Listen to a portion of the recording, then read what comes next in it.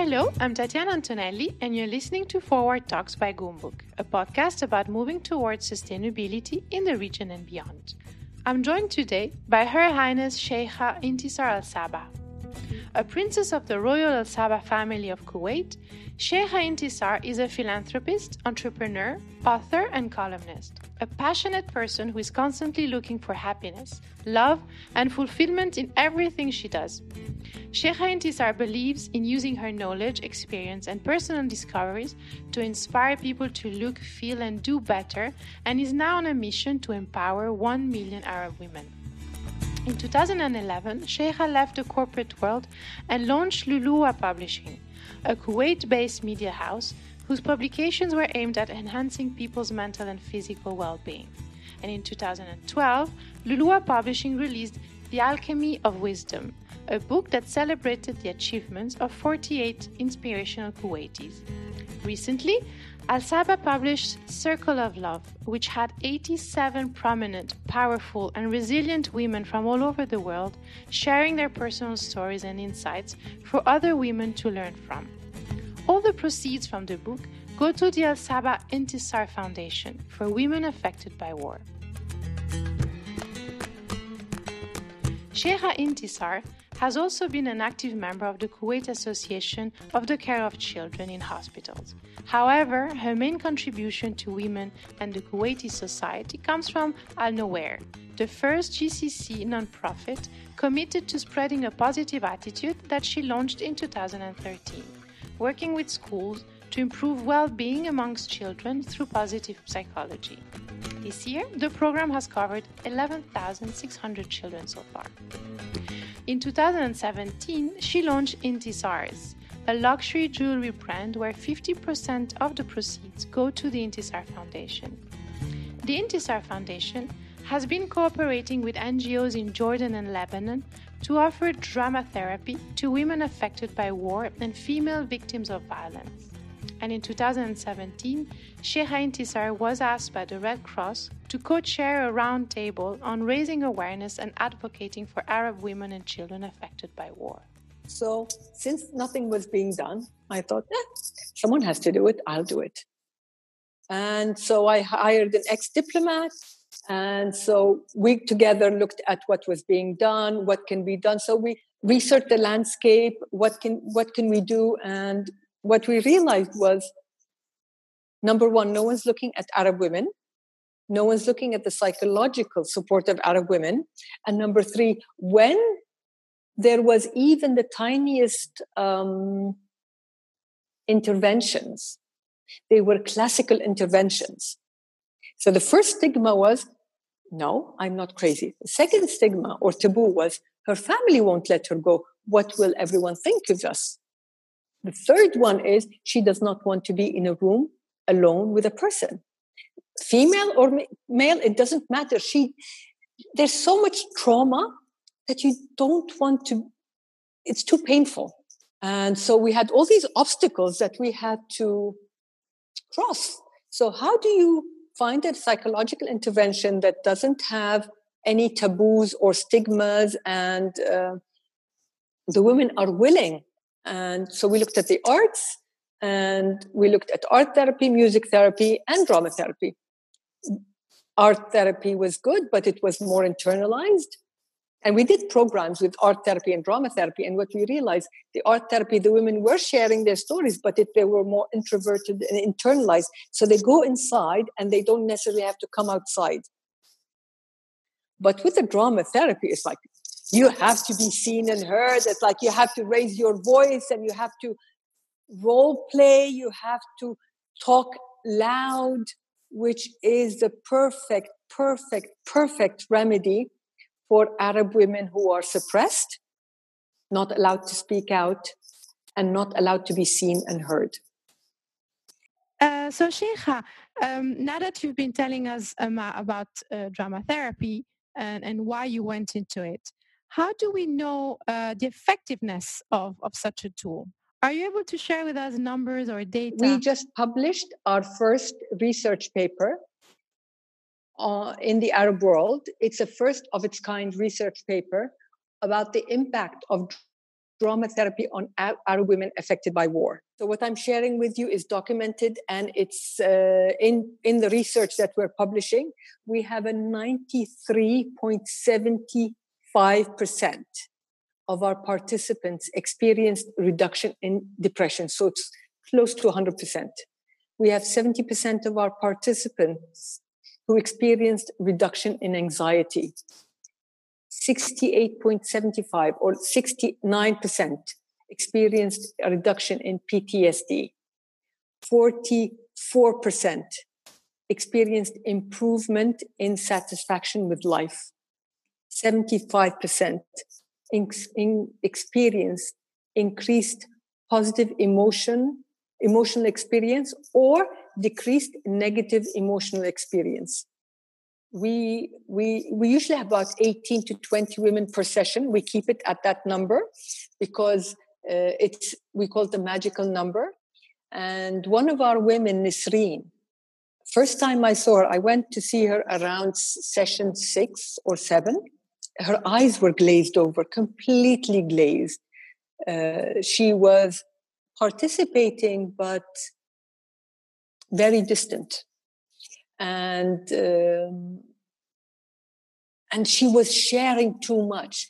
And sharing too much is a sign that there's something wrong with that person. And then she said, I take prescription because my life is so difficult. And I mean, she's had a tragic life. I mean, her husband had her institutionalized to punish her. He was abusive. She was one of the most tragic people we were working with. So the first time I saw Nisreen, she had like walls all around her. Even her eyes were not there. Her movement was slow. We have movement therapy and she wasn't moving. She was more robotic when she moved. And then I went again at session 16 and Nisreen was alive, talking to me. She was looking at me. The glassiness in her eyes were no longer there. And she sat and she said she had left her husband. She realized that she was making the money and he was taking it and abusing her.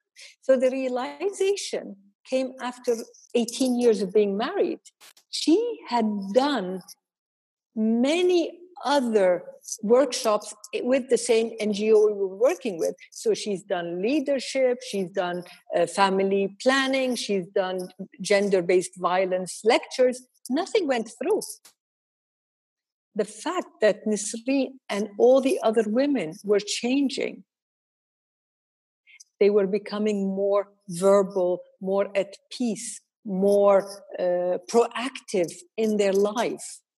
And I would like to share also a couple of testimonials. I used to feel like everything was over. I had lost hope in all aspects, even studying.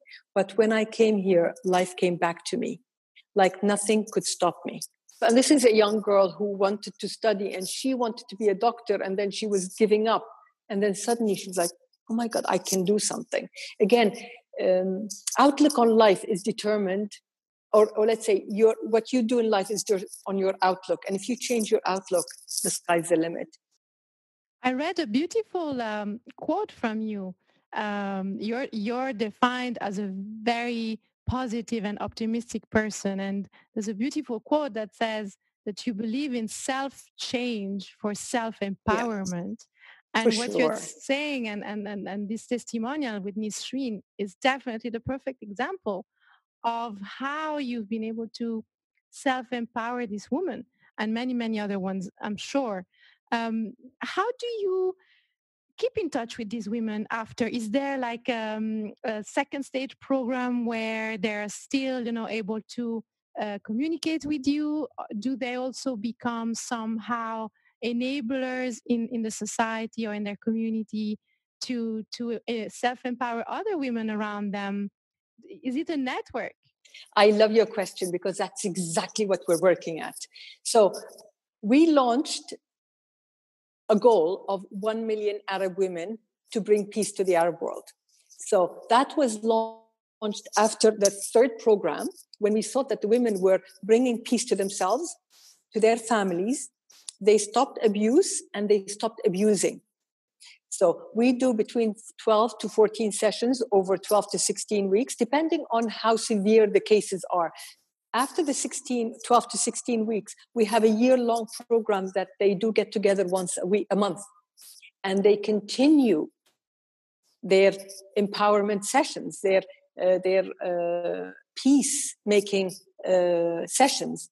So we're creating a collaborative community of women, and we stay in the same area. So one of our fortes is we don't jump from one area to the other.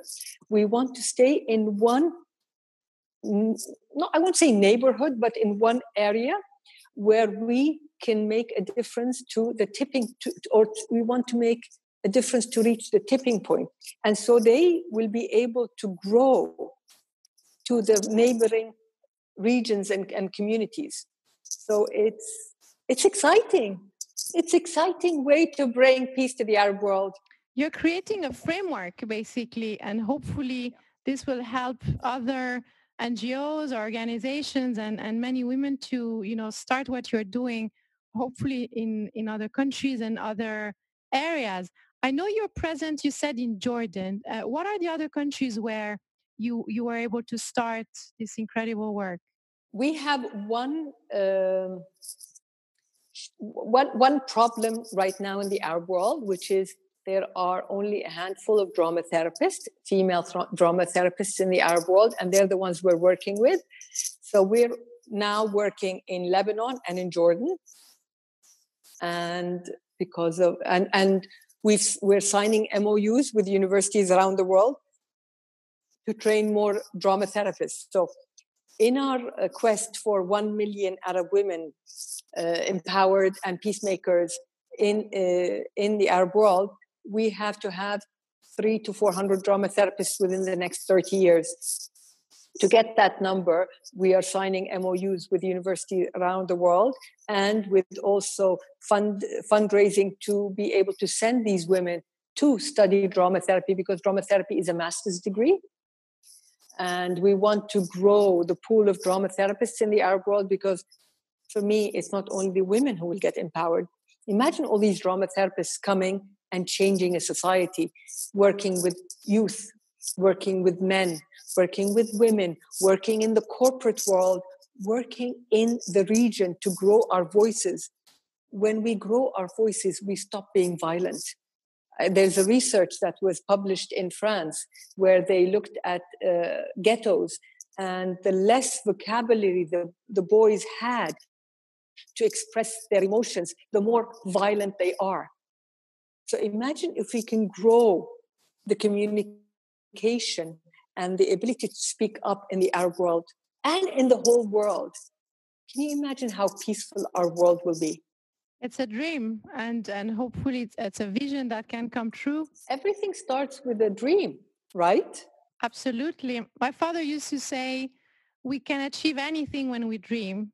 So we need to start from there, and then hopefully they become reality.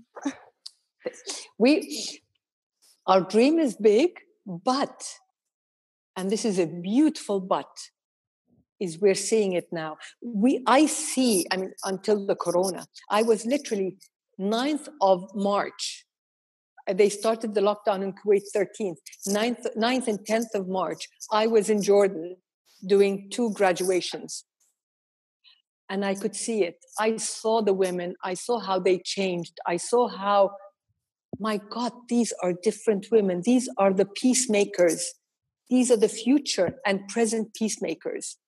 And because of that, when the corona hit, we didn't stop. We realized these women need support. We can't stop because we can't see them physically. So we started talking to them on WhatsApp. We have groups. We communicate with them the whole time. And we started 2 months ago to continue our support by giving them drama therapy sessions online. So our vision is still the same. Our aim is the same, but our methodology changed. We are working more digital now. We're working more online. We're hearing the women. We're talking to them. We're engaging them. And we're doing it at a time where, unfortunately, most NGOs stopped working.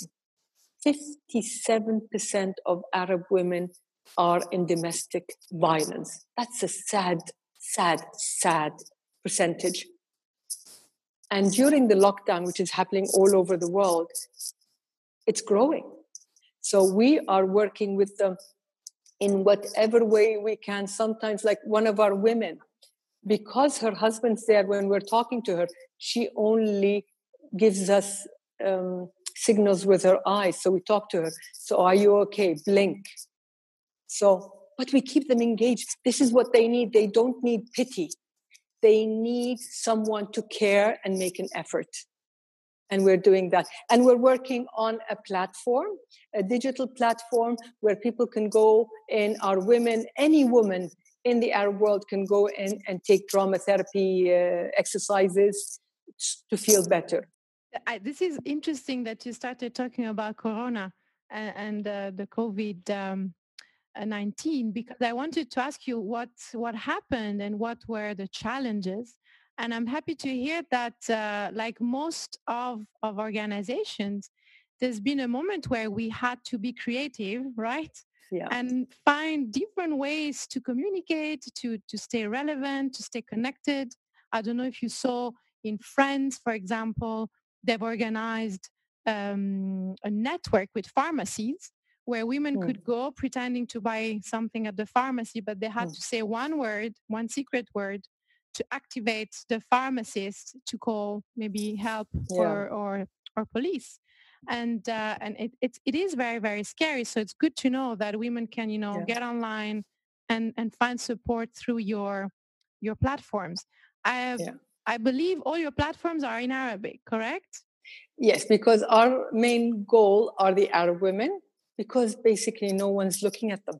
And I saw that you recently, so last year in January, published another book, The Circle of Love. And can you tell us a bit more about the book?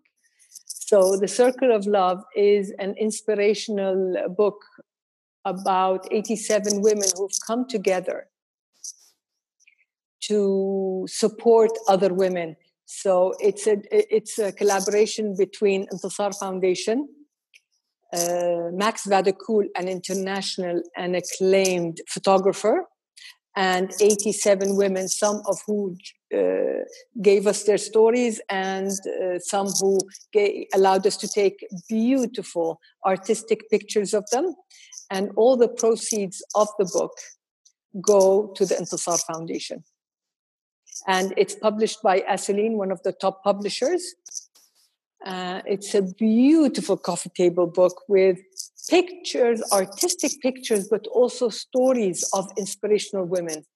What can we do, or are you planning to do anything here in the UAE? I would like to ask people if there's any way they can support. Please send me an email. Send us on the foundation a message. Do support us to support the women. Collaboration is how the foundation grows. These women need all the support. Well, this is a call to action, and we'll make sure that yes, please, our listeners and our audience is there and ready to act. Please do. It could be anything. Even if they have ideas, do share ideas. You never know. A small idea might become a big thing. I mean, look at it was to me a small idea. How do you to support women psychologically? And now it's 1 million women. You can find out more information about the foundation, the work they do, and also contact them to contribute or collaborate by visiting intisarfoundation.org, where you can also buy Sheikha's second book. There's a link in our show notes as well. As always, you can tell us what you thought of the episode by leaving us a review on Apple Podcasts or reaching out to us on Instagram @Goumbouk, that's GOUMBOOK. Until next week, thank you.